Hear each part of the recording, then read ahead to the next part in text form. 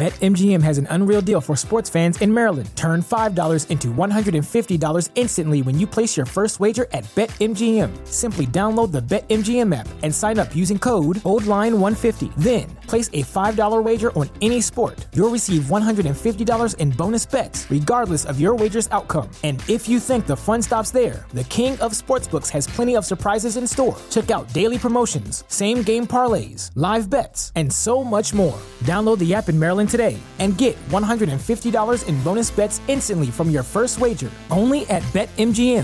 BetMGM and GameSense remind you to play responsibly. See BetMGM.com for terms. 21 plus only.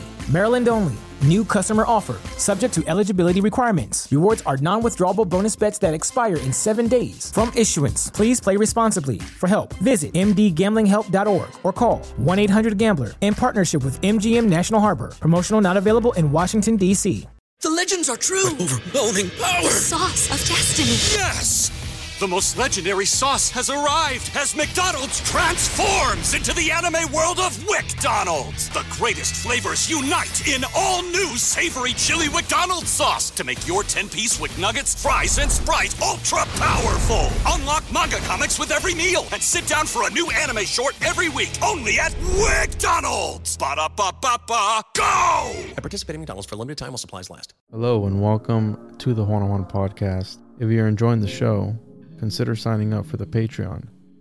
There you get ad-free content, early access, exclusive episodes, and monthly supporter hangouts. You can find it at patreon.com/the One-on-One Podcast. If you don't like the subscription-based models, there are other ways of supporting the show that are linked in the description. Thank you for tuning in and enjoy this episode. They said it was forbidden. They said it was dangerous. They were right. Introducing the Paranoid American Homunculus Owner's Manual. Dive into the arcane, into the hidden corners of the occult. This isn't just a comic. It's a hidden tome of supernatural power. All original artwork illustrating the groundbreaking research of Juan Ayala, one of the only living homunculologists of our time. Learn how to summon your own homunculus, an enigma wrapped in the fabric of reality itself, their power at your fingertips, their existence, your secret. Explore the mysteries of the Aristotelian, the spiritual, the Paracelsian, the Crowleyan homunculus, ancient knowledge lost to time, now unearthed in this forbidden tale. This comic book holds truths not meant for the light of day, knowledge that was buried, feared, and shunned. Are you ready to uncover the hidden? The Paranoid American Homunculus Owner's Manual, not for the faint of heart. Available now from Paranoid American. Get your copy at tjojp.com or paranoidamerican.com today.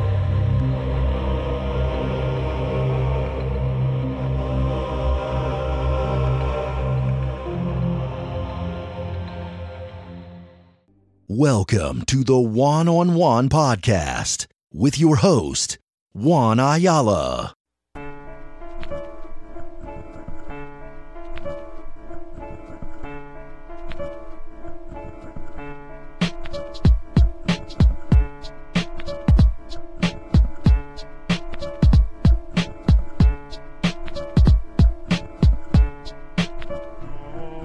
I personally think that what happens is all of us, we've got influences. It's stuff that we came across. It's stuff that we've absorbed.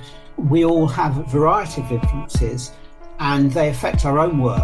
I think this is a crucial thing, that it becomes, if you like, transformed, distilled, if you like, by one's own experience into something else, and that something else will in its turn be taken by others as one influence amongst many, and they'll distill their own work from that. I think that's how it goes personally.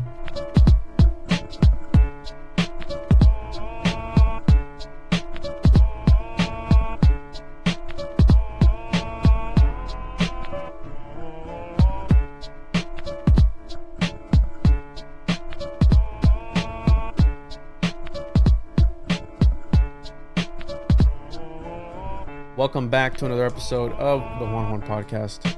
I'm your host as always, Juan. Make sure to follow the show on social media at the One-on-One Podcast, tjojp.com. You can find everything on there. And today I am joined by Mario from Symbolic Studies as a co-host, and we have Michael Staley with us today, a very interesting guy. Michael, welcome, and welcome, Mario. How are you both? Hello. Yeah, thank you very much. Very pleased to be here. I'm fine, thanks very much. I'm great, man. Thanks for having me. You excited, bro? Yeah, for sure. This is going to be an interesting one. Michael, before we start diving deep into the mob zone, no pun intended, can you let the people know where they can find your work, and if you have any websites, any social media you want to plug?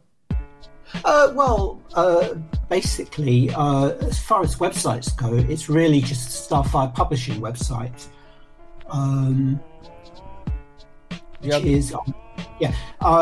they can contact me at admin@starfirepublishing.co.uk. The easiest way, frankly, to get into the Starfire website is to go via a browser such as Google. Oh, I see you brought it up. Yeah. There's a website, starfirepublishing.co.uk. That's it, yeah. Do you ship to the US, Michael? Yes, I do, but to JD Holmes, who distributes it within the USA and within Canada. Okay, awesome. All right. I'll keep that in mind. So that's why I purchased a couple of my Kenneth Grant books, and they were fantastic to work with. And so out the gate, just want to say thank you for making his work available, because I was a little discouraged at the beginning when I was getting interested in his stuff that some of his older copies, the original copies, were expensive. And then I found out that JD Holmes does carry his material. I called them up. They're real people, answered my questions, and I got it delivered in a timely manner. So recommend people, if they're interested in Grant, to go through him in the U.S. Yeah, I'll be ordering some. I have PDF copies. And by the way, symbolicstudies.com to find Mario.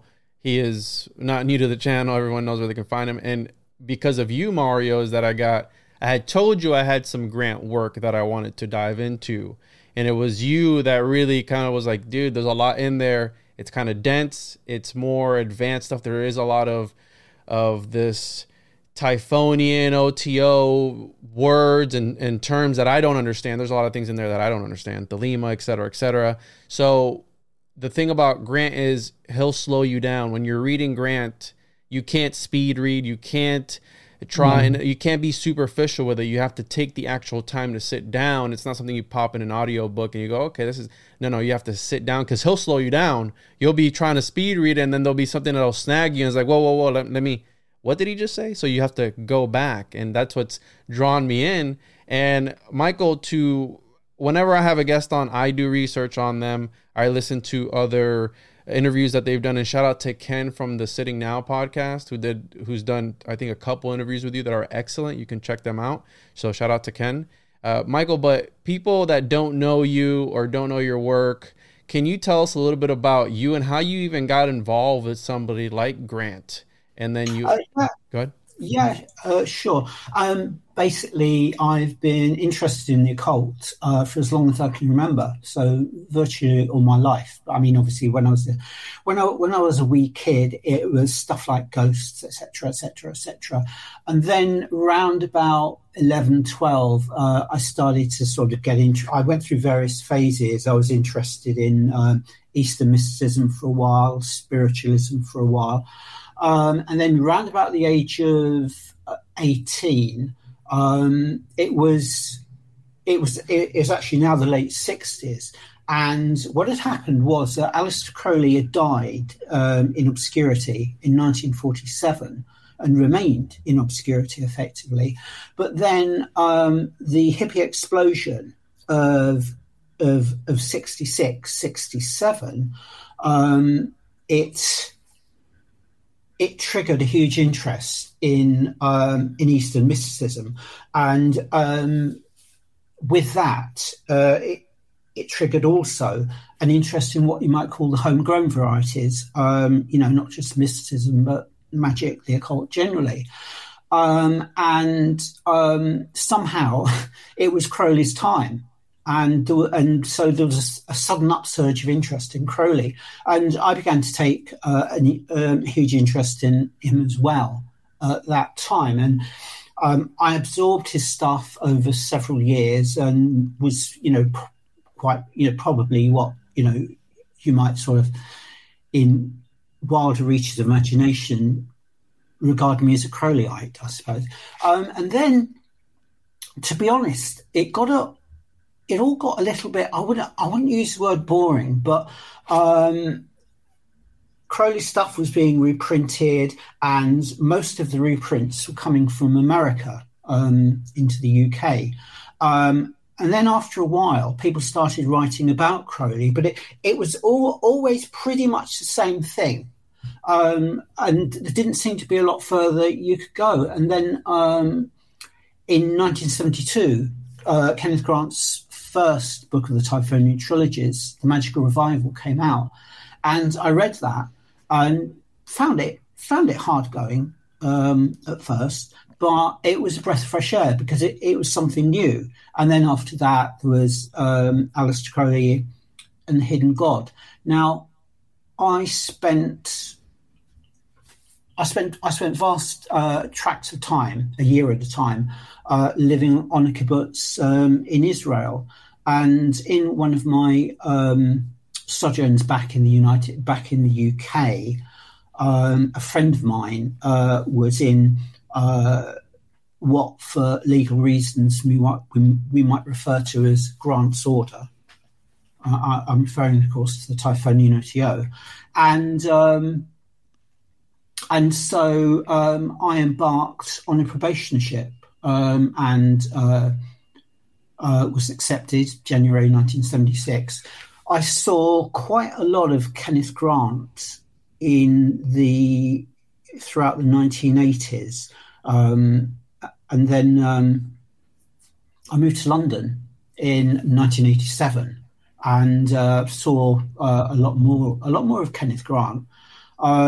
Also, I'd launched a magazine or journal called Starfire by this time, which was largely orientated towards Kenneth's work, to be honest. And then just kind of gradually I became Kenneth's right-hand man, as it were. I became his publisher in the late 90s, which meant that I was absorbing his work a lot more. And his last book in the Typhonian trilogies, The Ninth Arch, appeared in 2002. And thereafter, we published things like novels, compilations of mystical articles called At the Feet of the Guru.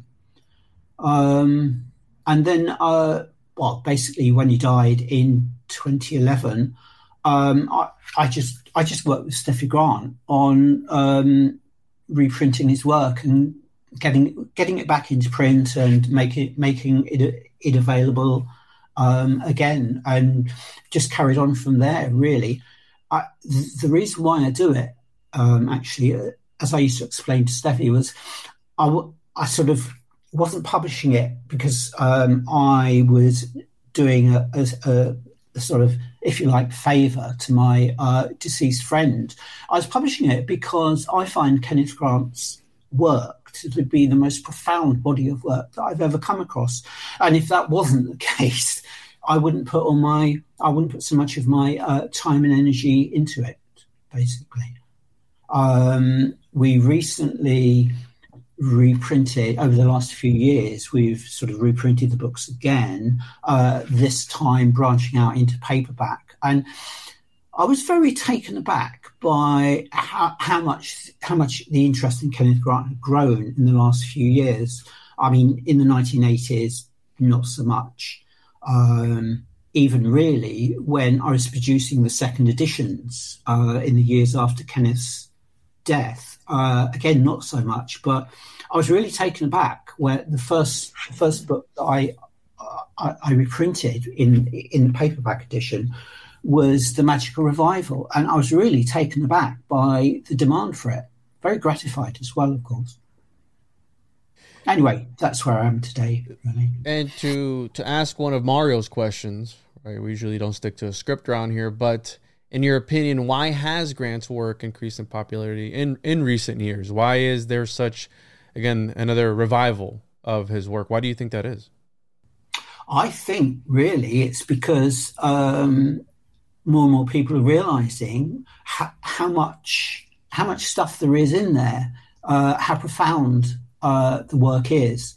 One of the things that I like about running Starfire Publishing is getting emails from people and getting orders from people. And I also run a Kenneth Grant page on Facebook.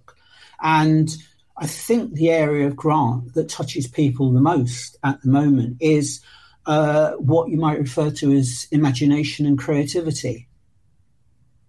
I think that it's a quality of Grant's work really that's coming through in the same way, I guess, that the rise from obscurity of Crowley, due to the counterculture of the mid and late 60s, meant really that the quality was out. I do feel personally that a body of work is a living thing, and it can just kind of wait for when the time is fertile, a bit like say mushroom mycelium being underground and staying underground for a long period of time. And then a farmer might plough up a field that is not ploughed up for quite a long time, and all of a sudden mushrooms sprout up. I heard you talk about before Grant had passed that he had kind of given you the task to not only reprint his work, but also continue his work and develop it even further, right? Because from my research into the occult and all these magical orders, you see how occultists prior, they take, occultists, they take work from prior occultists, such as Crowley, and taking the work of John Dee as an Enochian, the OTO, used all that. And I mean, you can see how they adapt that system to fit their needs, to run their operations. And I think magic, whatever that force is like the Force, right, in Star Wars, where you can tap into it and you can use it for good or you can use it for evil, right? Some people, right, Crowley, the wickedest man in the world, or whatever he's called, right, the B666. But some people would say that he used it for evil, right? That's up for debate. But I think that whatever system you're using, you can adapt it. And I think that's also what set Grant aside. And correct me if I'm wrong, but wasn't that what also turned Crowley off from Grant, that he was then incorporating these other aspects into his work, such as the Lovecraftian stuff? Not Crowley, because that would be too early, frankly. I mean, Crowley died in 1947, and Kenneth didn't really get going until, I mean, he'd been interested in Tantra for quite a long time. Indeed, he had discussed it with Crowley while he was down at Netherwood for a few months as Crowley's secretary. But the kind of big thing for Grant was coming across Mass's work in 1948 in the British Museum. I think it's fair to say that Kenneth hadn't really got going by the time that Crowley died. I think it's true to say that Crowley's successor, Carl Germer, took exception to what he considered was a bit too much mixing on Kenneth's part, and actually expelled him from the OTO in 1955. Okay, yeah, I knew there was somebody that he turned off from his work because of these things that he was incorporating. But that's what's drawn me to Grant, right? Like this Lovecraftian aspect to it.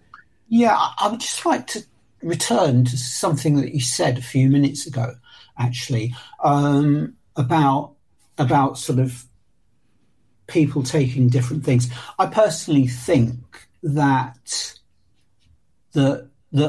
what happens is all of us, we've got influences. It's stuff that we came across. It's stuff that we've absorbed.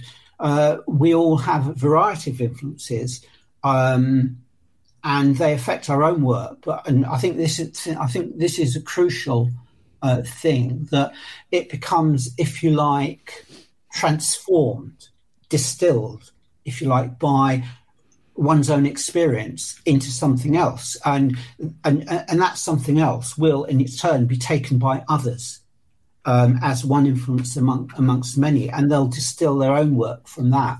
I think that's how it goes, personally.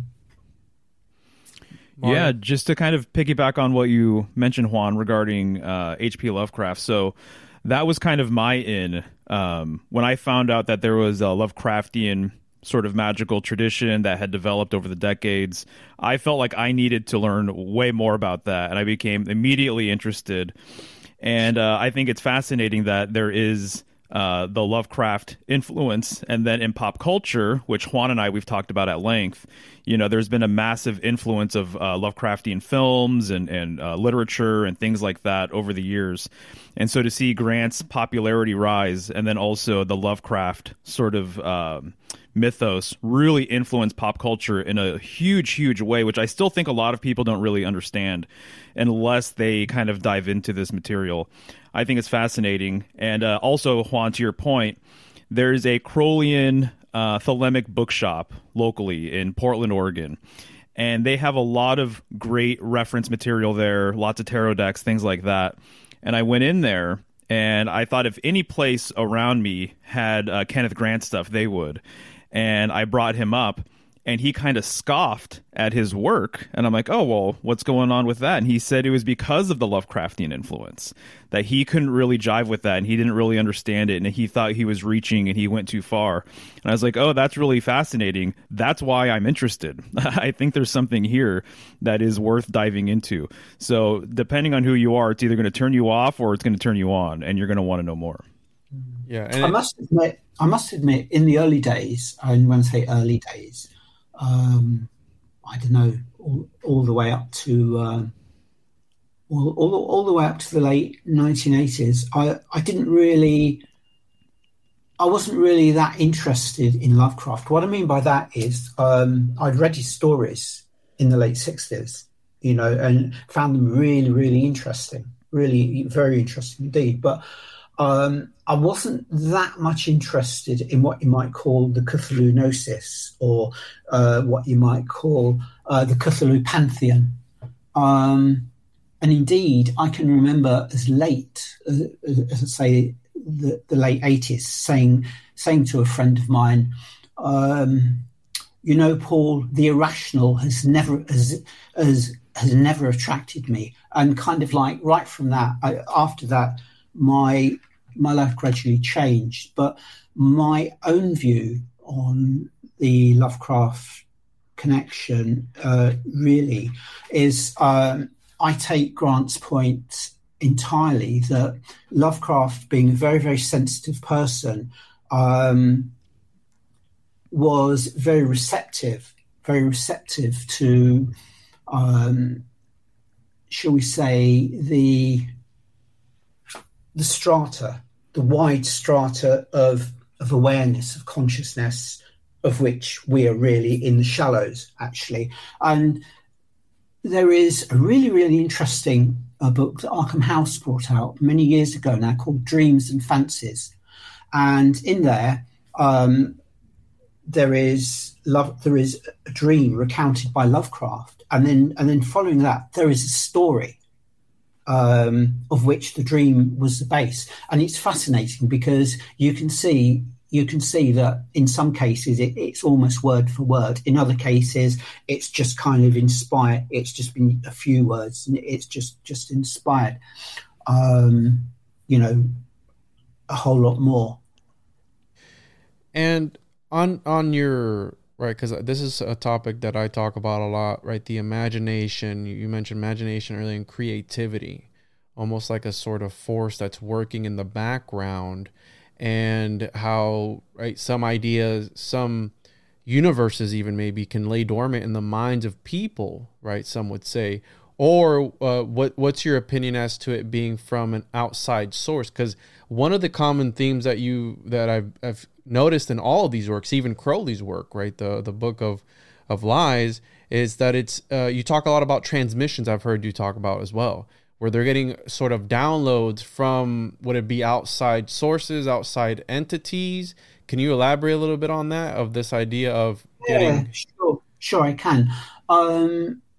I mean, a couple of minutes ago, you mentioned the possibility that imagination, and by that I don't mean, the stuff that's in our heads and so forth, but say much, much deeper and further away, what you might call a collective imagination, if you like. And it's a collective imagination that actually inspires creativity, etc. And I think it's not a passive thing. I think it's an active thing. Lovecraft talks somewhere in one of his letters about space pressing inwards and pressing inwards into our consciousness, into our awareness. And I think imagination is something active, not so much what you might call the shallower reaches of imagination around the individual, but going further out. And I think they're active, and they inspire creativity. I mean, that's not to say that we are mere channels or mediums for something else, because that's just not true, because we shape. The artist picks up inspiration and creates something from that inspiration. That they don't just actually do as they're instructed, as it were. Yes. Anyway, does that answer that? Yeah, no, I'm with you on that, because H.P. Lovecraft is one of those guys that, right, he was taking inspiration, how you're saying, and I think there's one of these words that's like, I think it's either obsession or inspiration or enthusiasm, where you're being essentially possessed by a higher source. But he took a lot of his inspiration from his dreams, almost as if I've always said that something was trying to contact him, and through, how you're saying, these works of literature that are alive, he was able to birth into existence this entire mythos that then took on a mind of its own, because it right, memetics, it spread throughout culture, it shaped culture. I mean, don't they call him the father of horror or something like that? H.P. Lovecraft, he's very influential. I don't know. I've never come across that moniker, to be honest. Father of horror. He was very influential to horror. I mean, maybe not perhaps the father of horror, but I think I've seen that put somewhere along my readings. Because he was really right, that he introduced this idea of cosmicism, this idea that you're a speck of nothingness, and there are entities and things outside of space and time, essentially, that are much bigger than you, and right, the elder gods, the elder things. And I mean, this is something that I've always thought about. Is like, is there things trying again? You can make the debate if they're good or they're evil, because, I mean, that's always going to be up for debate. But it's like these things trying to break through into our reality, into our dimension that exists in this. I don't know if you've ever come across Henry Corbin's work, who was a contemporary of Carl Jung. I read it. No, I know the name quite well. The Mundus Imaginalis? You ever heard of that?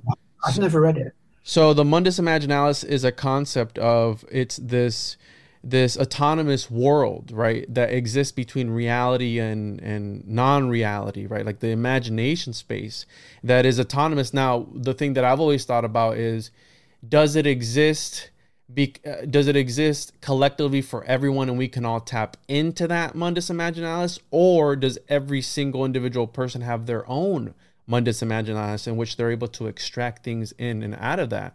Because there are Angela Voss, which is an esotericist, she writes about how there's technologies to tap into this Mundus Imaginalis, scrying being one of them. You have Edward Kelly and John Dee, who were doing these Enochian seances, essentially, and they were tapping into these other realms and extracting knowledge from, again, entities outside of space and time that were revealing things to them that they were like, listen, if we have to do everything backwards. I've read the magical journals of John D. and Edward Kelly. We have to do everything backwards, right? And letter by letter, because if we even utter, right, the entities on the other side, if we even utter these words, these letters, these strings of letters, we will quite literally summon, right, the guardian elemental of that aether or whatever it is, and it could quite literally destroy reality as you know it. So again, was that all just a shared collective hallucination, or were they truly tapping into this other realm, reality,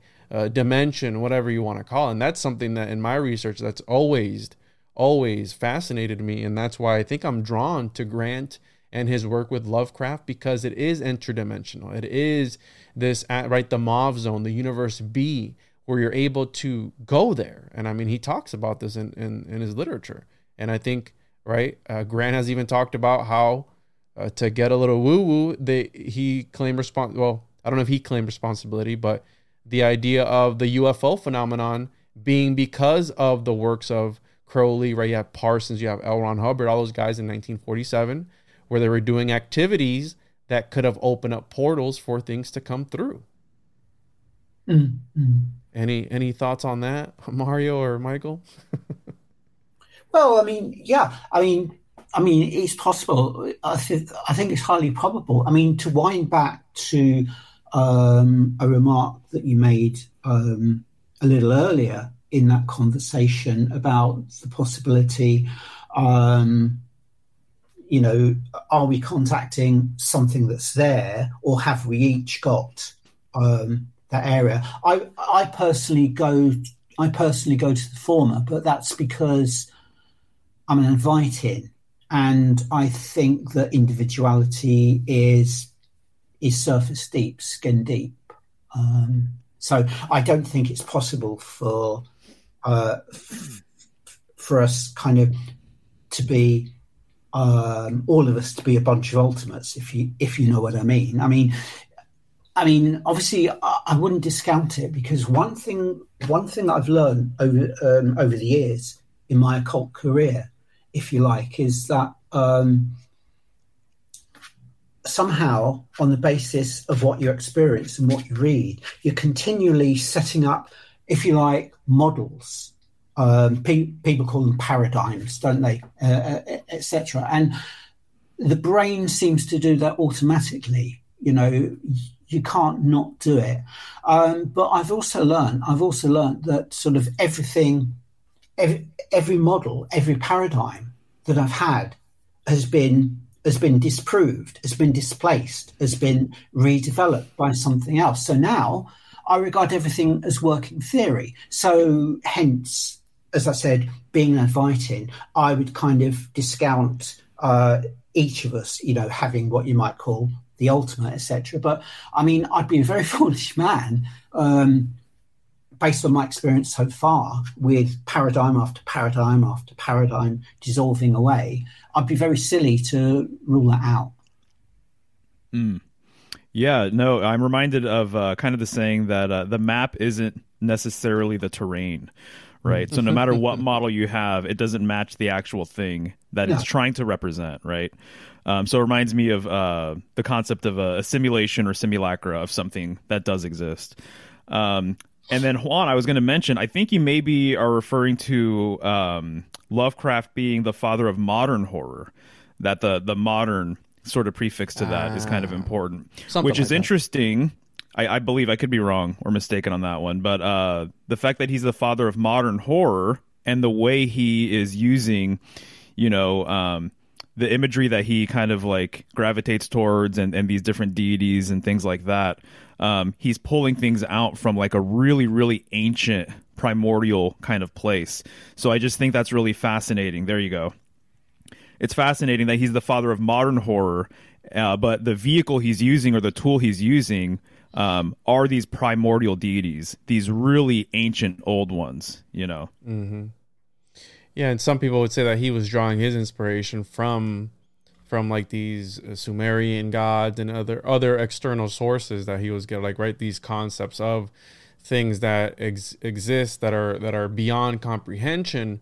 And then that is also a concept that, because I know Grant and Spar were associates at one point, and that's what drew me to the idea of Spar's work, right? Where it's chaos, right? It's chaos, but it's not what people think it to be. It's organization beyond your comprehension. It's so organized, so structured that you can't even begin to comprehend and wrap your mind around it, right? Almost like it's like a paradoxical, or it's a chaos magical. Yeah, and that's one of the aspects to chaos magic that also intrigues me, where it's very fluid, and they throw out the whole ceremonial stuff, and it's like, no, you focus on the intent, you do the do, you don't have to worry about everything else. Which do you have anything on that? Because I know you told you when we were emailing me, you told me you at first did not we're not interested in Spar's work, but then after seeing this portrait that you saw, the self-portrait with rodent, which I'm going to pull up here,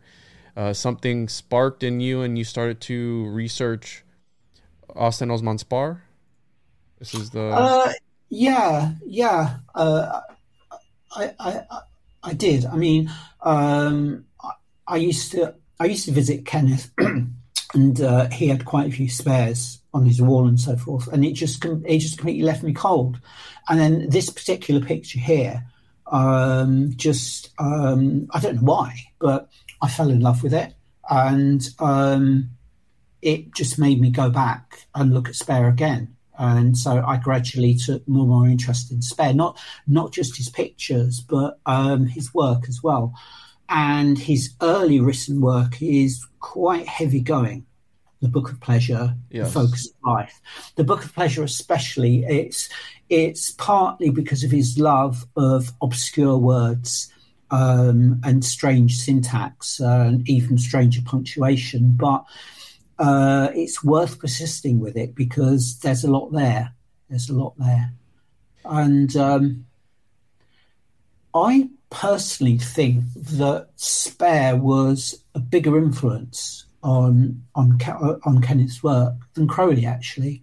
I do. In a way, it's not surprising, of course, because his relationship with the two was very, very different. I mean, he spent basically a few months with Crowley, but it was a very formal relationship. He said to me one day, Crowley wasn't the sort of person that you could kind of clap on the shoulder, that sort of thing. It was actually much more formal. Whereas with Spare, he and Steffi used to go out pub crawling, for instance, in the late 40s and the early 50s, for instance.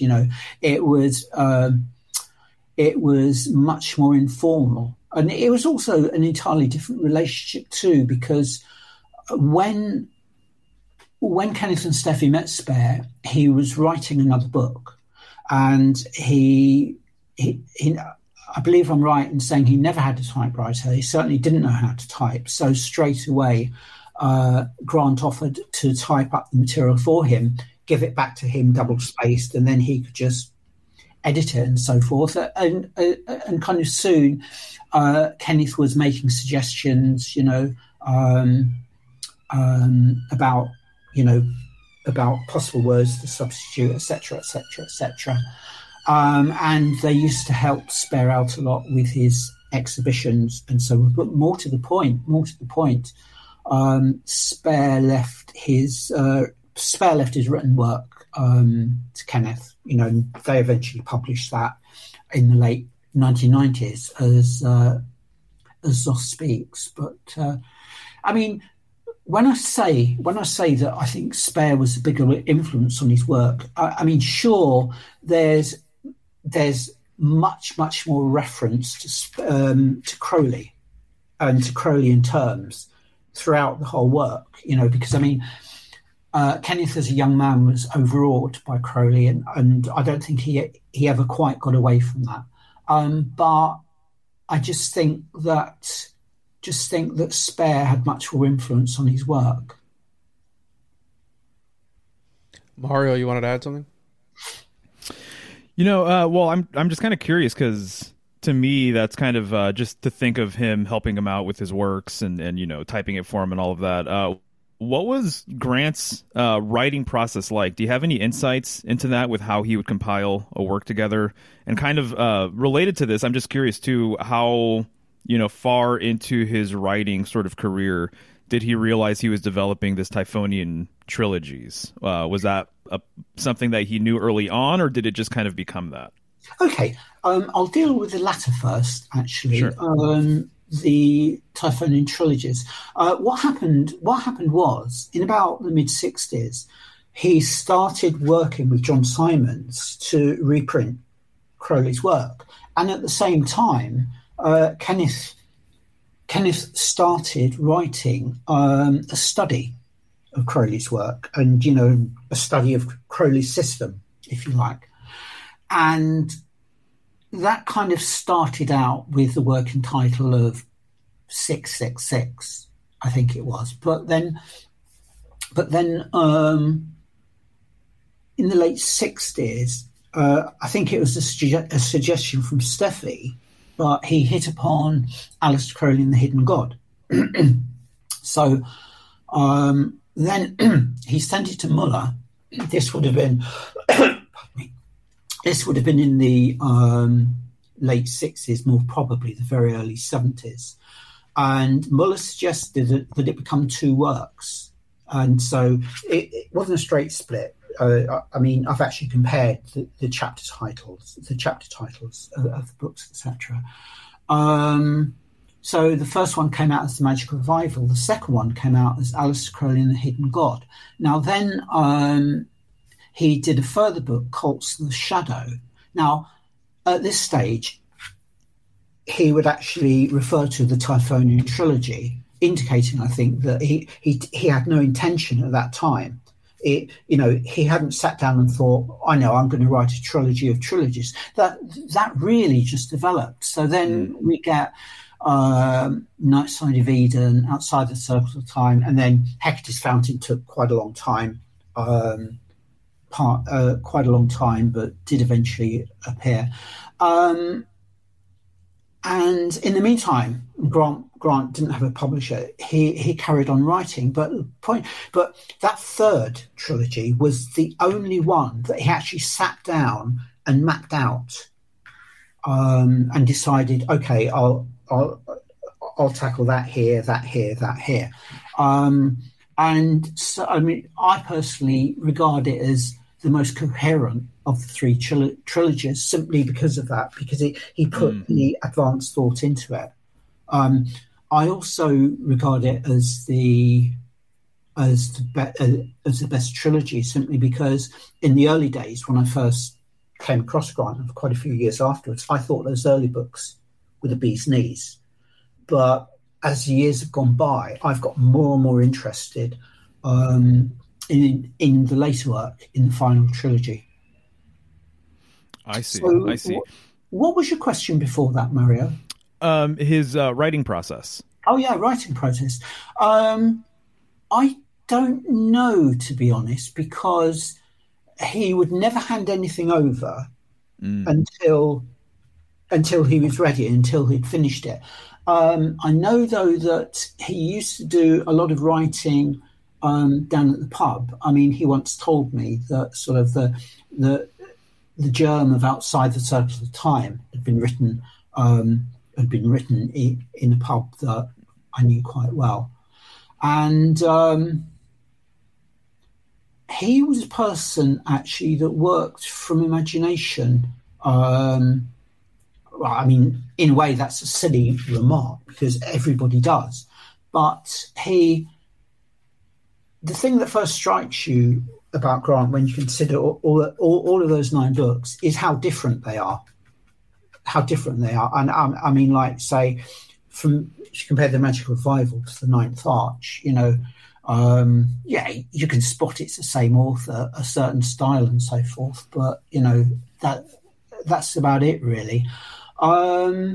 His writing process, I mean, when I was producing the second editions of the books, I would discover kind of notebooks that he was keeping, say at the time that he was writing Night Side of Eden, or Cults of the Shadow. Cults of the Shadow was probably the one that had the most, and so he'd make notes in that and try various things out, and you can spot some things in there that are word for word, in the printed paragraph. Others were just jettisoned altogether. But I suspect that his writing process was just like most people. I think he would draft something and then he would work over and over and over again.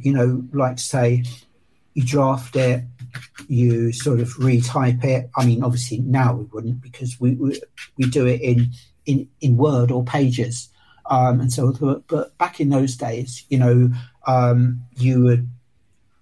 would type it double space, and then you would do further editing work in that, and then you would retype it out, to sort of go on to the next phase. That would be the working process, I should imagine. I see. It's very impressive. I mean, I was going over some of the books I have around, Grant's books, and just looking at stuff that I've highlighted and everything else. And I was just brought back to when I first opened one of his books. Juan and I, we did a show on the Night Side of Eden, and I was completely blown away. I was like, this is what I've been looking for. Honestly, he just is dropping gems, and it's so dense. So it's like sometimes I would start reading and literally my cup is full after like just several pages. I'm like, there's enough here for me to do follow-up research on, and he already blew my mind. And for me, my background is really I'm really interested in symbolism, basically, just as a study, just across the board, occult symbolism, just, religious symbolism, things like that. And just being a student of symbolism, I get so much from reading his material. It's absolutely wild. But I had a follow-up question, because you mentioned a name. You said that he was in touch with someone named Mueller or a Muller. Is this W.H. Mueller by chance, or is this someone else? It's basically my chuckle is because in an email 2 or 3 hours ago, I was asked about Polaria. I mean, it's one actually. That's my email, Michael. Yeah, he emailed me about it. And do you know what? I'd never heard of it. And so I Googled it and found out that it came out in 1997. And it was called Polaria the White, something or other, I can't quite remember now, by a chap called W.H. Muller. I mean, the first review that I read said apparently W.H. Muller is German for Kenneth Grant. And I thought, well, what sort of German linguist would say that? Because, I should imagine that W.H. Muller in German means W.H. Muller, But I'm inclined to think it isn't. I mean, I'd never heard of it before. Kenneth never mentioned it to me at all. But I think what would really put the cap on it is after he died, Steffi Grant gave me access to his papers. And so if he'd have done Polaria, I'm sure that I would have come across it somewhere, or at least come across a reference to it somewhere, I see. So I personally think it's unlikely. And I mean, as I say, I wouldn't rule it out, but I would regard it as very, very unlikely, because he never mentioned it, and I haven't come across a reference to it anywhere in his papers. Interesting. Yeah, I think whoever Mueller is in this instance was heavily influenced by Grant then, if that's not the case. Because you can tell it's like a continuation, I think, of some of the things that he was putting out there. And just to be honest with you, too, one of my main interests with Grant and with things like the Simon Necronomicons and things like that has to do with the Northern Sky, Polaris, Ursa Major and Minor. Grant wrote about it as it relates to Set as well, and Typhon and things like that. So that was one of the things I wanted to ask you about, too. If you had sort of any insights regarding the Northern Sky, any of these stars or asterisms or constellations up there, and maybe their esoteric sort of significance or value. Yeah, the answer to that is no. I'm afraid I don't have really. I mean, as far as Ursa Major is concerned, Ursa Major and what you might call the 7 major stars of Ursa Major, that gets referred to sometimes as the Goddess 7 or the Goddess of 7 Stars. I mean, that almost sounds like that Bram Stoker title, doesn't it? Kenneth identified Ursa Major as what you might call the celestial or constellational symbol for what he identifies as Typhon, the primal genitrix. But that's as far as it goes, as far as I'm aware. I haven't gone very much into it, but what I did do prior to this meeting, because again, it was something that was actually in the email, I did have a quick look through the Typhonian trilogies. I mean, I'm able to perform a search readily enough because I've got sort of all the PDFs concatenated as one, so I can just do a quick search, PDF search on the term. And I did note that every time he mentioned Ursa Major, it was in connection with Typhon or Hakau, the primal genitrix. I did do a similar search on the North Star. That wasn't quite so conclusive for me, but that's about as far as my knowledge goes, to be honest, on that. I see. Excellent. Thank you. Yeah, and I've actually been contacted in regards to that Polaria book by what is being claimed as some secret organization or something or other in my emails, because the next episode the episode I released last week was in regards to the Mauve Zone, and I think we talked about. Did we talk about the Polaria book? And I think we did, right? Yeah, we did. Yeah, Mm-hmm. So I think that one's coming out next week on YouTube, but it came out last week on the RSS feed, and I've gotten contacted. But sometimes some of these, and you see it with pseudo names in these grimoires or these magical orders, where sometimes maybe they want to reveal more than they actually can and might do it under a pen name. But the fact that you had access to all his works after his passing and there's no indication that that's there, maybe somebody was trying to, take credit or attribute that, or like a pseudo grant work, right? That they were trying to take more credit than what it was. And maybe they use that name to get it out there more and draw more attention to it. So that's an interesting find, but I've seen that throughout the occult world. And to a follow-up question to a question that Mario had asked you earlier, how has the world of occult publishing changed since you first started publishing these occult works? Well, there's a lot more people publishing now than there were when I started. I think that when I first started publishing, which would be the first issue of Starfire in 1986, it was still in the days that you would pass over camera ready copy to the printer, and you'd prepare that camera ready copy. Well, I used to have a Brother electronic typewriter to do it in, and when I wanted to put illustrations, a friend of mine would come round and we'd use carpet. Chosen1.com. Go visit chosen1.com. It's easy to remember if you just sing along. Chosen1.com. Go visit chosen1.com. The chosen one. Yes, he is the chosen one. He's got his own comic, and now he's got his own song. 'Cause he's the chosen one. Yes, he is the chosen one. Go buy a copy at chosen1.com. Chosen1.com. Go visit chosen1.com. It's easy to remember if you just sing along. Chosen1.com. Go visit chosen1.com. Tape to adhere the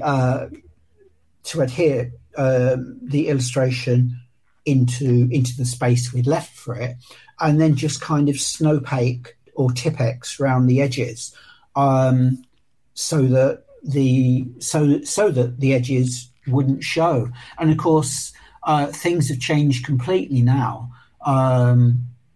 Desktop publishing, things like Lulu have made a massive difference. You know, there's a lot more published because I say in the 40s, 50s, 60s, and sort of before then, if you wanted anything published, you'd have to get it accepted by a publisher, etc. Whereas now people can publish. And the other thing, of course, is the growth of limited deluxe editions, coming out, the number of grimoires that come out. So there's a great deal more diversity. There's I believe, certainly restricting myself to the occult field, there's more occult publishers than there were, say, 30 years ago, that's for sure.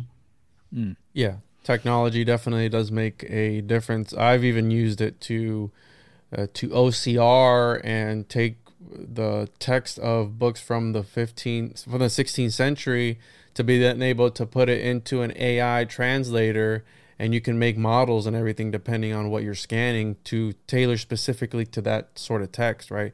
So the technology has gone a long way, and I find it important to, right, not let some of these obscure works fade away with time, right? Because a lot of people, I make the mistake to think that a lot of people are interested in this sort of topic, the occult, esoteric, whatever it is, but reality is not a lot of people are interested in this sort of stuff. So to be able to keep it alive in some sort of way and pass it on for the further generations, I think that's one of my things that keeps me going. Yeah, but to be honest, that's how come it's still around today, isn't it? Because sort of people across the generations, across thousands of years, across the millennia, have kind of preserved stuff, and other people have found it. Yeah. Hey, speaking of which, just real quick. So Michael, you had a magazine called Starfire, right? Yeah. And I was lucky enough, one of my friends had purchased a copy several years ago. I don't know where, but she has a tendency to find really interesting material kind of out in the wild. And she brought it home. She's like, you got to check out this magazine. This magazine's awesome. And so I borrowed it. I thought it was really, really interesting. I read some of the articles. It was, I believe, there was a big article regarding an unreleased tarot deck that I thought was really intriguing. The artwork for the deck was fascinating. Oh yeah, it sounds to me like that's a number from the second volume of Starfire. That would probably have been Robert Taylor. That sounds about right. And I was going to ask, because I did a quick search looking for if there's PDFs available or if there's anything I can kind of review Starfire, issues or whatever. Yeah, I came up empty-handed. Is there any plan to maybe put together like a sort of compilation of issues or republish anything, or is the demand just not there? Well, basically, what I did was it came out in 2010, 2011.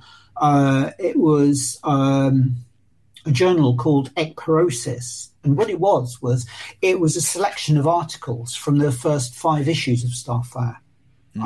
Unfortunately, that sort of has gone out of print, but I would like to keep it in print, actually. So I think really the day of physically large magazines, journals is gone. And I think I'd like to bring it out as a book. Probably about the same size. Probably about the same size as the books of Kenneth Grant that I do. Mm-hmm. Excellent. That would be great. Awesome. And I want to focus on this Freighter Akkad here towards the later half of this episode, so we can circle back around to, right, we mentioned Crowley at the beginning. I know in 2020 you published The Incoming of the Aeon of Mott, a collection of his correspondence with Gerald York and others, 1940, 1949. And I haven't picked up a copy of that yet. I will. But this Akkad character, which apparently is coming back, I'd never heard of him, like I said before, I think before the show or during it at the beginning, until you had mentioned him to me. And apparently he had some ongoing war with Crowley. he was also having some downloads, I guess. Crowley didn't like that. But can you talk a little bit about this Akkad character? Yeah, sure. Yeah, I'll just start out with a very short potted summary. He was born in London, 1909. You know, again, always interested in occultism. And then in 1909, he came across the first issue of the Equinox, and he wrote straight away to the publishers, you know, wanting to sort of become a probationer of the AA. And so he started that under the mentorship of one of Crowley's colleagues called Fuller, Captain JFC Fuller. And then in 1910, he and his wife, they emigrated to Canada, and they went to live in Vancouver. And Akkad set up, built up a pretty strong and steady OTO lodge in Vancouver. And he was always quite an earnest student. After Fuller had left, he kind of fell directly under the wing of Crowley, as it were. So Crowley, kind of rather liked him. But then something odd happened. In 1916, Crowley had been aware for quite some time that he needed to sire somebody to take his mantle, as it were. And sort of in 1916, at the summer solstice, Akkad, who'd been, I'm not sure what grade he had in the AA, but it was quite a small one. He took advantage of this possibility within the AA to just whatever your grade, take the oath of the abyss and sort of declare yourself as reborn into the Third Order. And Crowley took this as a sign that Akkad was his magical son, because it actually been trying to sort of produce what you might call a magical heir via a woman that he was living with at the time. And for a while, they were pretty close. And then just kind of gradually, I think in one of his letters to York, he summarised it as being, if you're with Crowley, he wanted you to do his will. That's what you were there for, to sort of help him. And he'd got his own ideas. And then as the early 20s wore on, and Akkad joined this other order, the Universal Brotherhood, that Crowley hated for some reason, and started writing his own books. And Crowley thought that they were really bad books, etc., etc., etc. And then sort of things blew up when sort of Crowley accused him of basically stealing books, and they sort of had what you might call a financial divorce settlement in 1926, a legal document drawn up called the Release. And in 1936, Crowley reopened correspondence because he was preparing the Equinox of the Gods, and he wanted there to be a reference in there to the part that Akkad had played in understanding the Book of the Law. And this correspondence between them opened, and it was kind of pretty constructive for a while, but then kind of like Crowley just dragged up this whole thing about the books again, and they had an almighty row, and that was actually the last contact that they had. Well, effectively, and so that's about it. And then basically, a few months after Crowley died, Akkad in 1948 declared the incoming of what he called the Mart Eon, and that sort of after that was the Eon of Mart that we more commonly know. But that wasn't just a fanciful idea of his, actually. It all stems, like much did, with Akkad. It all stemmed from the Book of the Law. In the third chapter of the Book of the Law, there's a reference to the eon that's to come next. And it's quite interesting. Crowley wrote effectively two comments on the Book of the Law. The old comment that was published in Equinox 7, I think, and the new comment, the foundation which he laid in Cefalù. And in the old comment, he says, this next eon, it might be 500 years from now, it might be 10,000 years from now, because time is not there as here, or words to that effect. And for some reason, Akkad decided that this was really, really interesting work that he should do, preparing the way for this next eon. And I kind of think it's quite, now, in Crowley terms, we associate eons as being tied to the precession of the equinox, so that they're kind of just a little bit more than 2,000 years apiece. But in those days, Crowley hadn't actually arrived at that. Like, say, in 1936, for instance, in their correspondence, when Akkad had said, well, I feel much more inclined to play my part, the Ian of Mart. And that would have been the opportunity for Crowley to leap in and say, well, you're kind of dumb, aren't you? Because it's more than 2,000 years away. But he didn't. And if you go all through Crowley's work, you do not find a reference to the 2,000 years or the 2,000 plus years until after this 1936 correspondence. Certainly, that's as far as I've been able to determine. And I've asked some pretty high up people in the OTO about this. People who've got reference to loads and loads of unpublished material by Crowley, and nobody really seems to know. It's just that by the end of the 30s, that's when it creeps in. So it's crucial to understand that, really, because, for instance, at the time that Akkad detected the incoming of the Mart Eon, later on, the Ian of Mart, with York at the time. And so, he said to York, well, he announced it's incoming.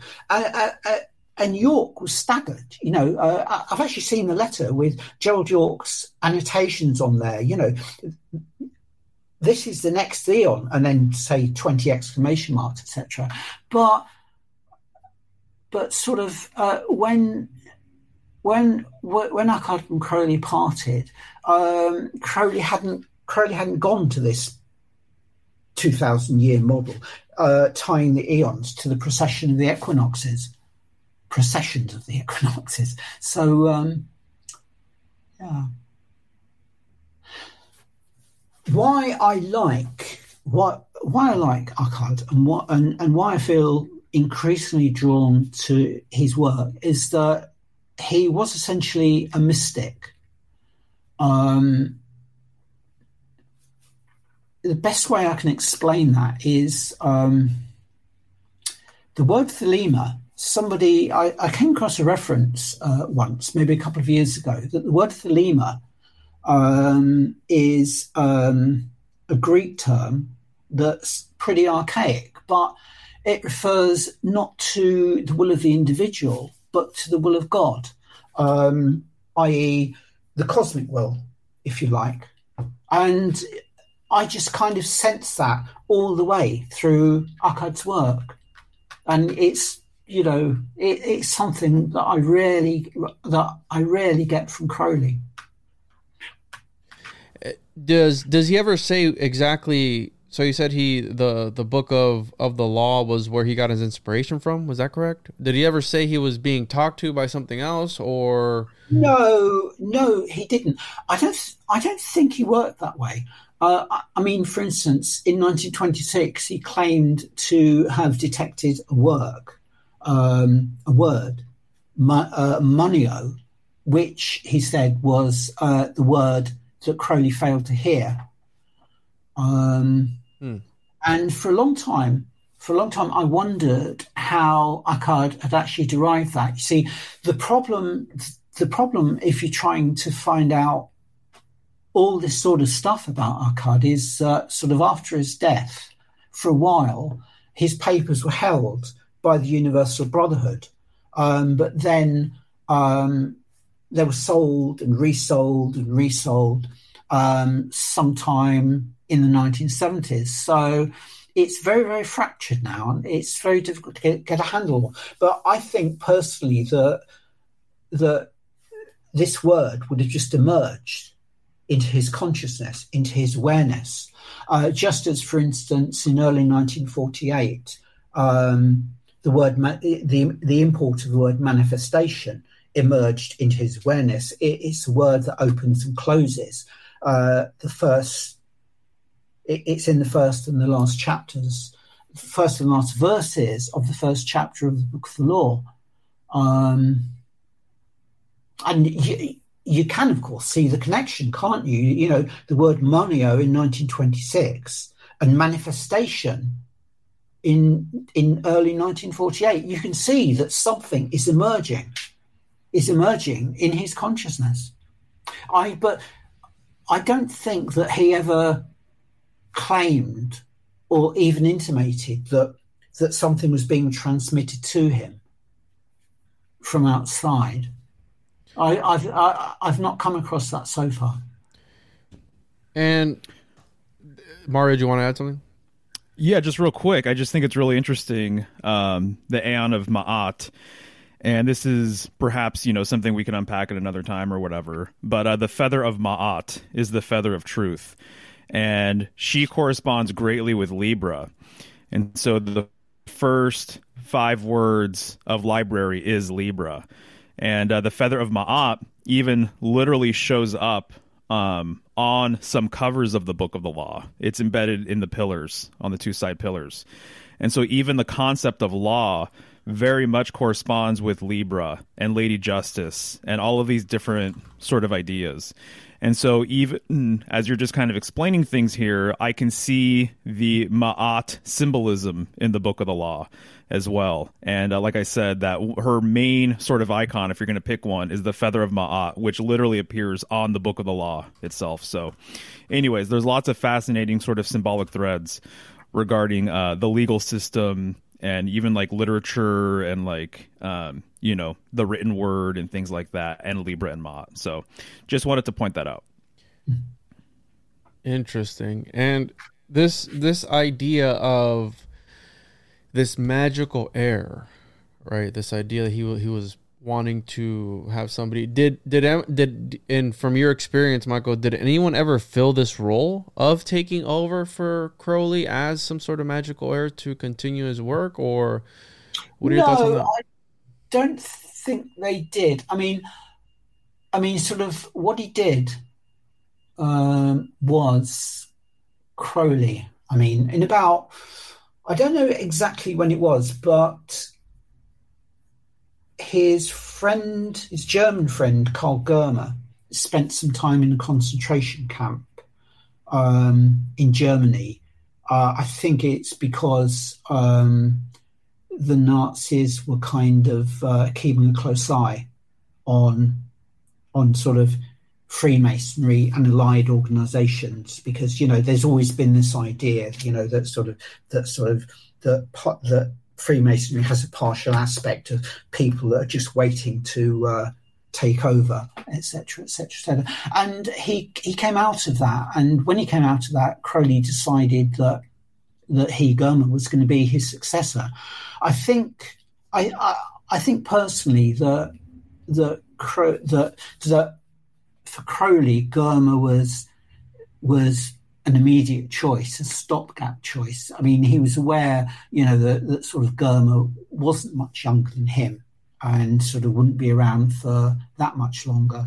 And Crowley did identify at least 2 young men that he thought that had got potential and actually told them so.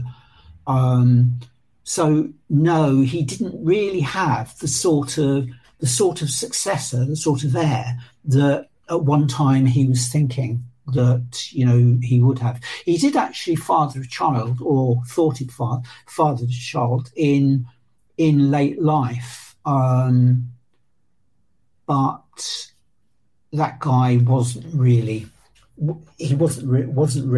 an heir. In fact, I think that he was a bit sort of simple-minded, basically, unfortunately.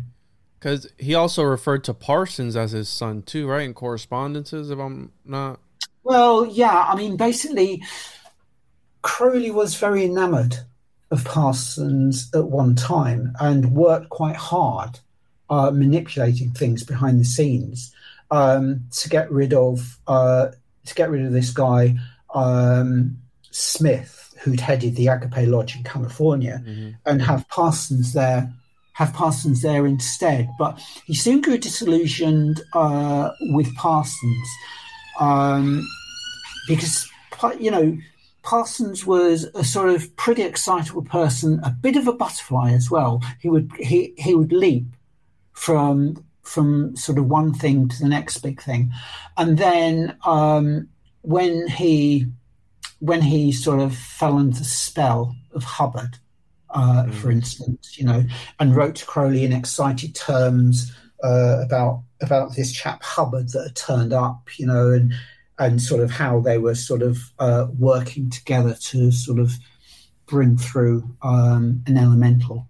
You know, he sort of decided, basically at that stage, he wrote Jack Parsons off. You know?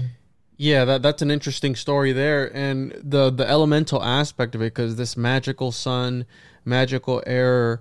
I've also seen H.P. Blavatsky. I don't have the names of the people she accused of having children on these other realms and these other dimensions, essentially these magical, almost like moon children. And then you have the idea of, right, towards the beginning we talked about interacting with entities outside of space and time, maybe perhaps elemental in nature, right? Because I know Crowley wrote about elementals and having sort of vessels for these elemental entities, such as a homunculus, moonchild, et cetera, et cetera. And I came across, and I don't know if you can speak on this, the ritual of the OTO to marry an elemental. And there was some talks about that at one point, because my next episode that I'm putting out, I thought I'd do a simple episode on elementals, but it turns out that there is a very deep rabbit hole when it comes to this topic of elementals. And they had allegedly talks back and forth about these rituals that they would do in order to have intercourse with said elementals. And I don't know, do you know anything about that, Michael? No, not really. I mean, sort of as you were talking, I thought I could recognize the odd reference to one of the papers in the later degrees of the OTO, which are kind of all about sex magic, 7th, 8th, and 9th. But then of course there's been a lot of other stuff done. For instance, there was a book that was published while Crowley was alive. I think it was published in the 1920s. The name of the woman escapes me, but it was all, I think it was called Heavenly Bridegrooms. And that was kind of all about, you know, having a sort of ghostly husband, or, you know, something like that. It would sort of fit into the sort of areas that you would that you were making reference to there. But no, I don't too much. I don't know too much about that area personally. Cradock. I've certainly never tried it. And the reason I also bring this up is because I believe it was in the Mauve Zone. I think Grant refers to Ledbetter and somebody else also conceiving a moonchild. I forgot the guy's name. It was like some guru that was supposed to take over for them as well. Yeah, that was a reference to how they'd chosen some young Indian boy to be the next world teacher, and they sort of groomed him up. In fact, I can't remember who the guy's name was now. I mean, Yeah. I don't think it was Krishnamurti, was it? No, it was some weird name. Yeah, because it was Indian. Some weird name, but that didn't come about by sort of some mysterious sexual process with other forces, etc. I think that Ledbetter and the people around him just kind of came across this child. Might have been in an orphanage, but I don't think so, because I've also heard reference to the boy's family as well. But certainly he was being sort of groomed as a world teacher. And Crowley, one thing, I mean, round about that time, speaking of moon children, that's my moon child there, Doctor. Basically,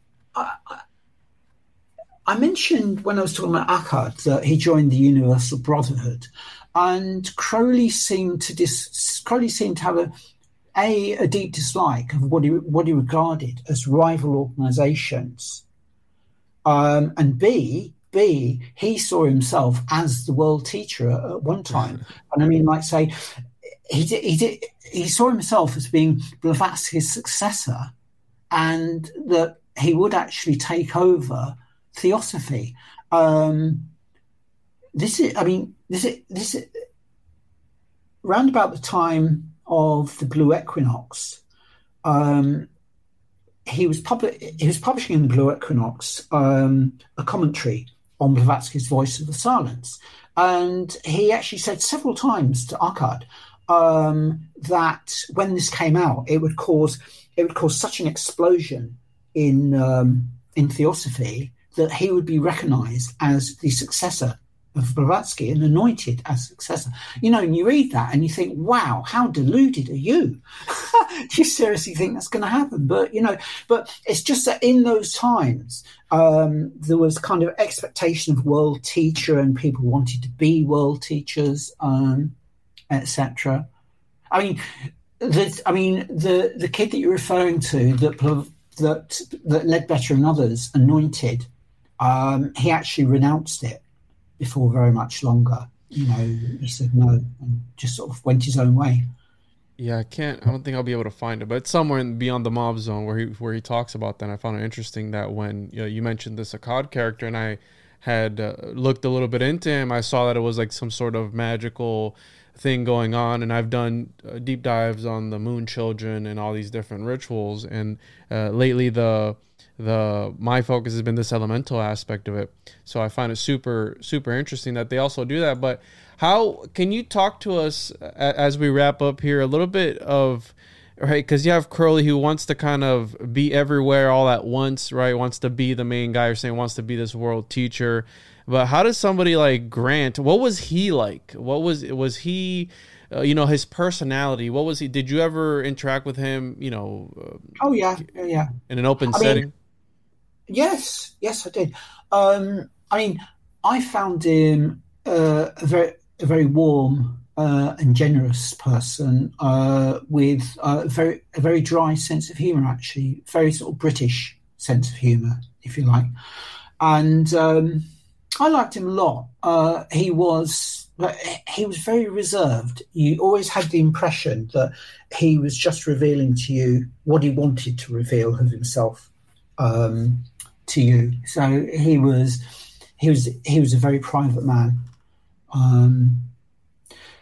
He did have a few flaws. He could get paranoid quite readily. I would add, I've yet to come across anybody who doesn't have flaws. But I liked him a lot. I used to have these conversations. At one time, I would go round about once a month to his study, and we were there for 2 or 3 hours by appointment. It was only ever by appointment. You quickly got to realise that you shouldn't even consider the possibility of just turning up on spec. And we would sort of discuss order affairs and so forth for the first part. And then for the second part, just having various discussions, and I was just starting to get interested in Advaita Vedanta at the time. And sometimes you can have a discussion with somebody, and it strikes you as so profound that you feel as if your brain's going to burst. Do you know what I mean? And so I used to have these. I used to think, well, I don't know where you are, but I'd like to be there. And I liked him a lot. But he took his work very, very seriously. There aren't many jokes in his work, and that is a measure of how seriously he took it. Very seriously indeed, and quite rightly so. His work really is something. But like I say, it's something that grew because like say there was just going to be 3, 4, 5, and then and sort of it wasn't until the third trilogy that he actually sat down and mapped out what he was going to do. And kind of like a bit of you thinks that, gosh, wouldn't it have been good if he could have done that, right from the outset? But of course he couldn't, because a person writes something and they're changing along the way. So every book by Kenneth that you read is so different, but it's not to be wondered at. I mean, every book by Crowley that you read is so different. And I mean, considering that it's 30 years between the publication of The Magical Revival in 1972 and The Ninth Art in 2002, if somebody hadn't changed, hadn't evolved, hadn't developed over the course of 30 years, you'd kind of begin to wonder, really, wouldn't you?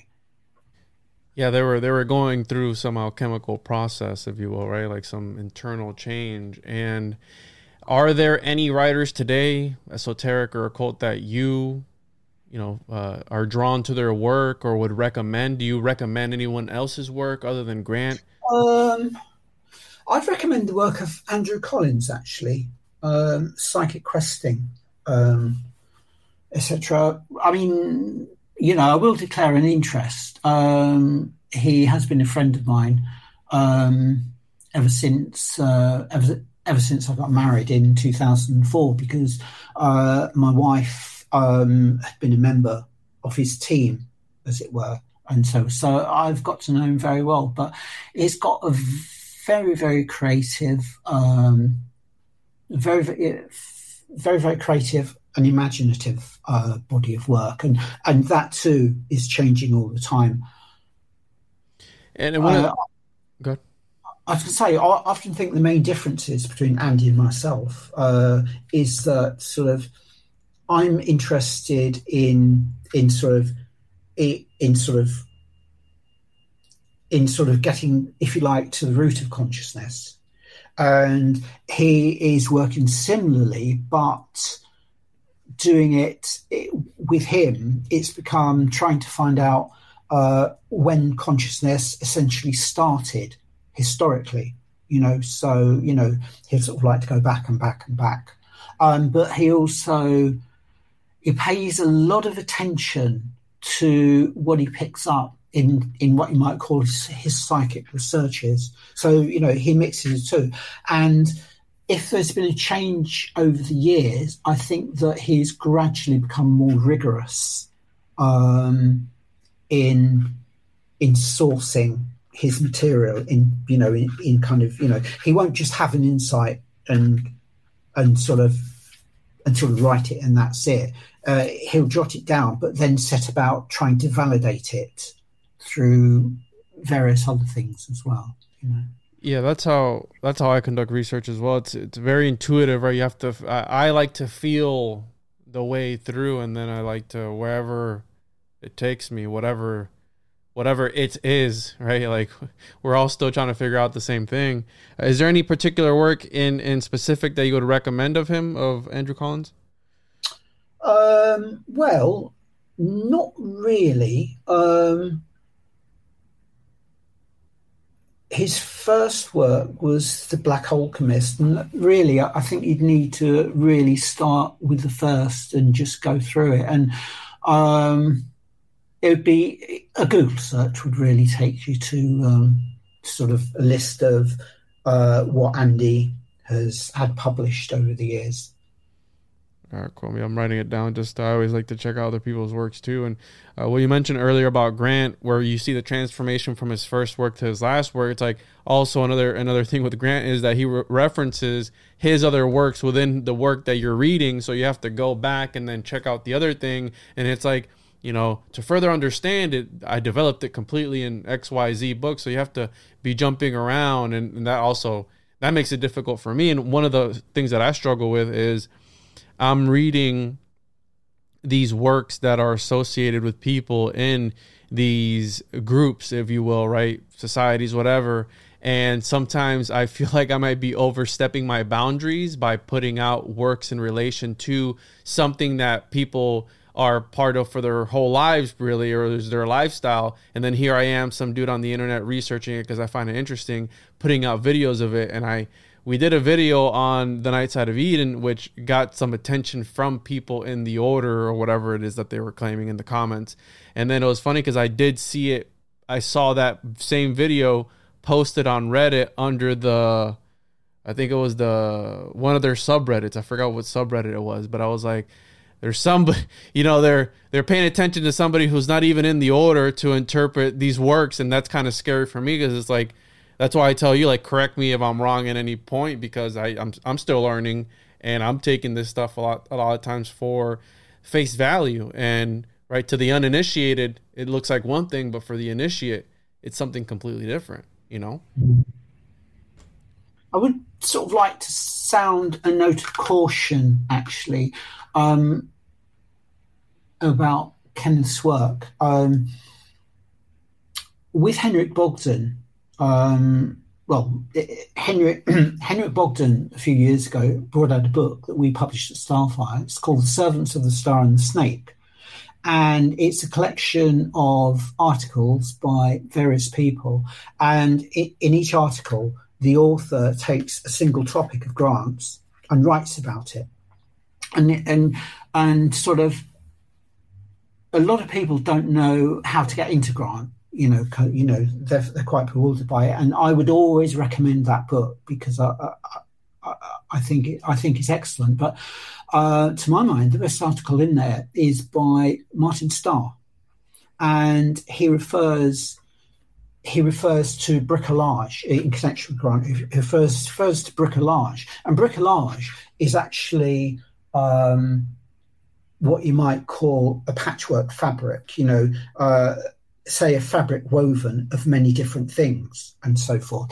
And I thought that was pretty good as far as it went. But I think the crucial difference with Grant is that Grant just doesn't pull something into his work. He actually assimilates it. Like say, there are some what you might call spare people who get upset with Kenneth Grant's presentation of spare, because they don't consider it spare as God intended, as it were. And probably there might well be many people out there who are students of Massey and wouldn't actually like Kenneth's presentation. But the thing is that Kenneth never presents anything as a kind of objective study. He was only interested in, what can I get out of this? How does this work bear on my own work? How can it further my own work? And I actually think it's a very, very honest way of working, actually, because what is the point of just presenting something as objective knowledge? Well, there is a point, of course, because you can inspire somebody to go back to the source and read it for themselves, but I understand perfectly, what sort of, a lot of Crowleyites, for instance, get a bit upset about Kenneth Grant because they consider that he's distorting Crowley. I mean, I personally don't think he is. And anyway, how could they possibly know that he's distorting Crowley? Because Crowley died in 1947. See, when somebody dies, the real them just drifts further and further and further away. I brought out when The Incoming of the Ian of Mar, the book, came out in 2020, which was, as I said, it concentrated on 48 and 49, correspondence between Gerald York and Charles Stansfield-Jones. And there was one person in the United States who got it. This friend of mine over there, I won't embarrass him by saying his name, but sort of what he said was, if you actually want to learn, read what it was like for people in the immediate months after Crowley's death, and they're doing this, that, and the other, and that's exactly that. After a person dies, when someone's died, your memory just kind of gradually changes, shifts. I don't know about you, but sometimes I see somebody that I haven't seen for 10 years, and I find it quite startling how much my recall of them has just drifted away, because every time we think about it, that kind of changes, if you like, the memory imprint. So it's kind of extraordinary, really. And that also applies to places too, right? When you remember a place in your mind, and when you actually visit there, it's completely different than what you remember it as. So perhaps it wouldn't have been so bad if you hadn't remembered it incessantly. If you hadn't thought about it at all for 10 years, then it probably would be exactly as when you saw it previously. But if you thought about it quite a lot, it probably has drifted off a fair bit. Mario? Yeah, I know we're wrapping up here, but just with the sort of idea of death and your actual physical essence kind of drifting on or whatever, but your work still being there. Yeah, right. Yes, exactly. I'm kind of curious. Did he feel by the end of his life, do you have any understanding on if he was content with his output, or do you think that there was more left on the table that he really wanted to write about? How enthusiastic was he about the material, before he passed and transitioned? Yeah, basically, when the Ninth Arch came out in 2002, after it was published, I said to him, well, so what's next, Kenneth? And he said, well, that's it, Michael. I've done 9 volumes. I've done 9 volumes in the Typhonian trilogies, and that's it. It's up to people coming after me to do other stuff. And so I said, well, you're a Kabbalist. You're not going to stick at 9. You're surely going to go for 10. And so quick as a flash, came. He said, oh, that was the Ninth Arch. Sorry, that was Against the Light. So he did carry on writing. For instance, he for decades he'd been working on and off on a book called Monolith, which remains unpublished. I think he was pretty content, actually. I mean, sort of like after the Ninth Arch, we then started publishing stories, novels that he'd written over the years, actually. And there was At the Feet of the Guru, which was a collection of articles on mysticism that he'd written, that had been published from 1953 onwards in Indian magazines. I think he was content. I gotcha. Michael, don't leave us high and dry. What's Monolith about? Can you talk about it? Is it ever going to be published? Well, I mean, obviously I've read it. I was expecting something like Against the Light, actually. He was very enthusiastic about it for a few years.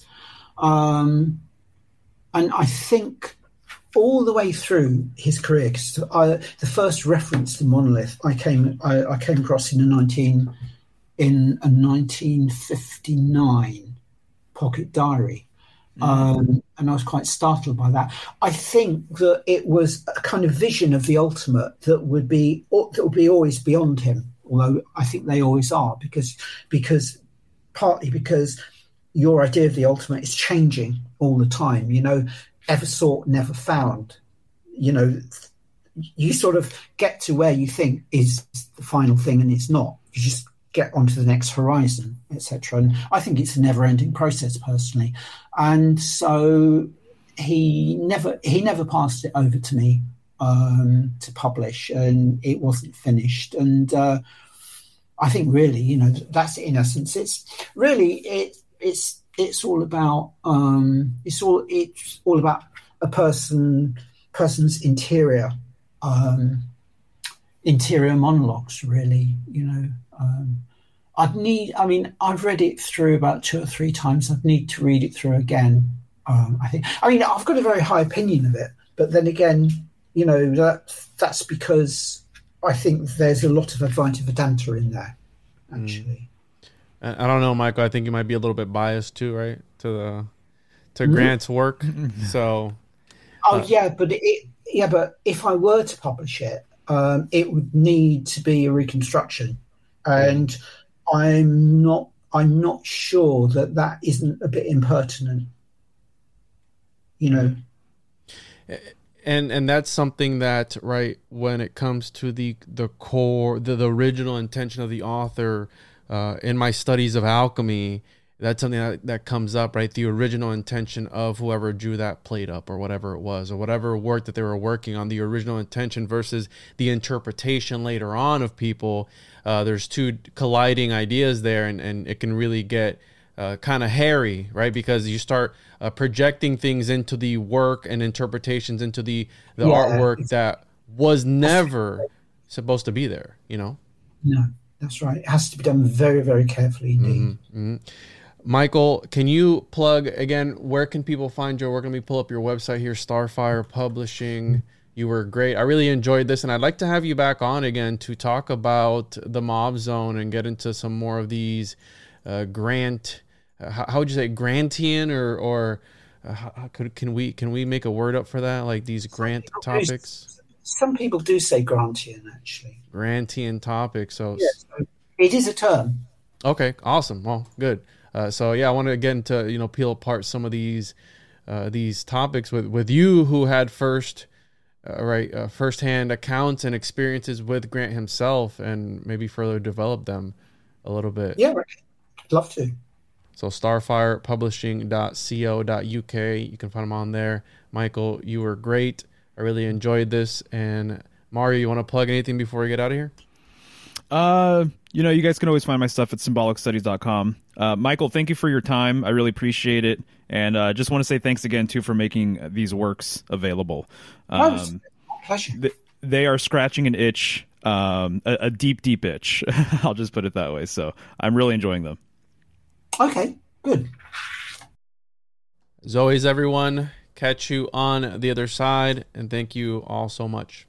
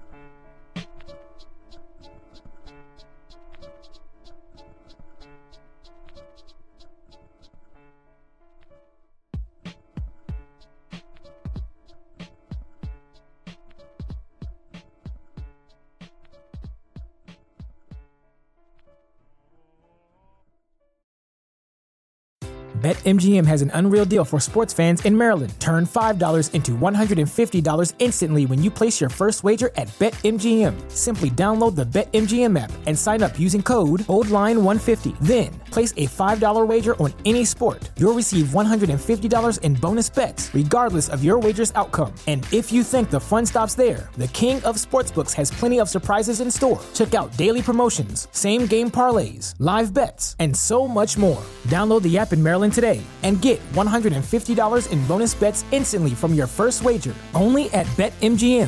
BetMGM and GameSense remind you to play responsibly. See BetMGM.com for terms. 21 plus only. Maryland only. New customer offer. Subject to eligibility requirements. Rewards are non-withdrawable bonus bets that expire in 7 days. From issuance, please play responsibly. For help, visit mdgamblinghelp.org or call 1-800-GAMBLER in partnership with MGM National Harbor. Promotional not available in Washington, D.C.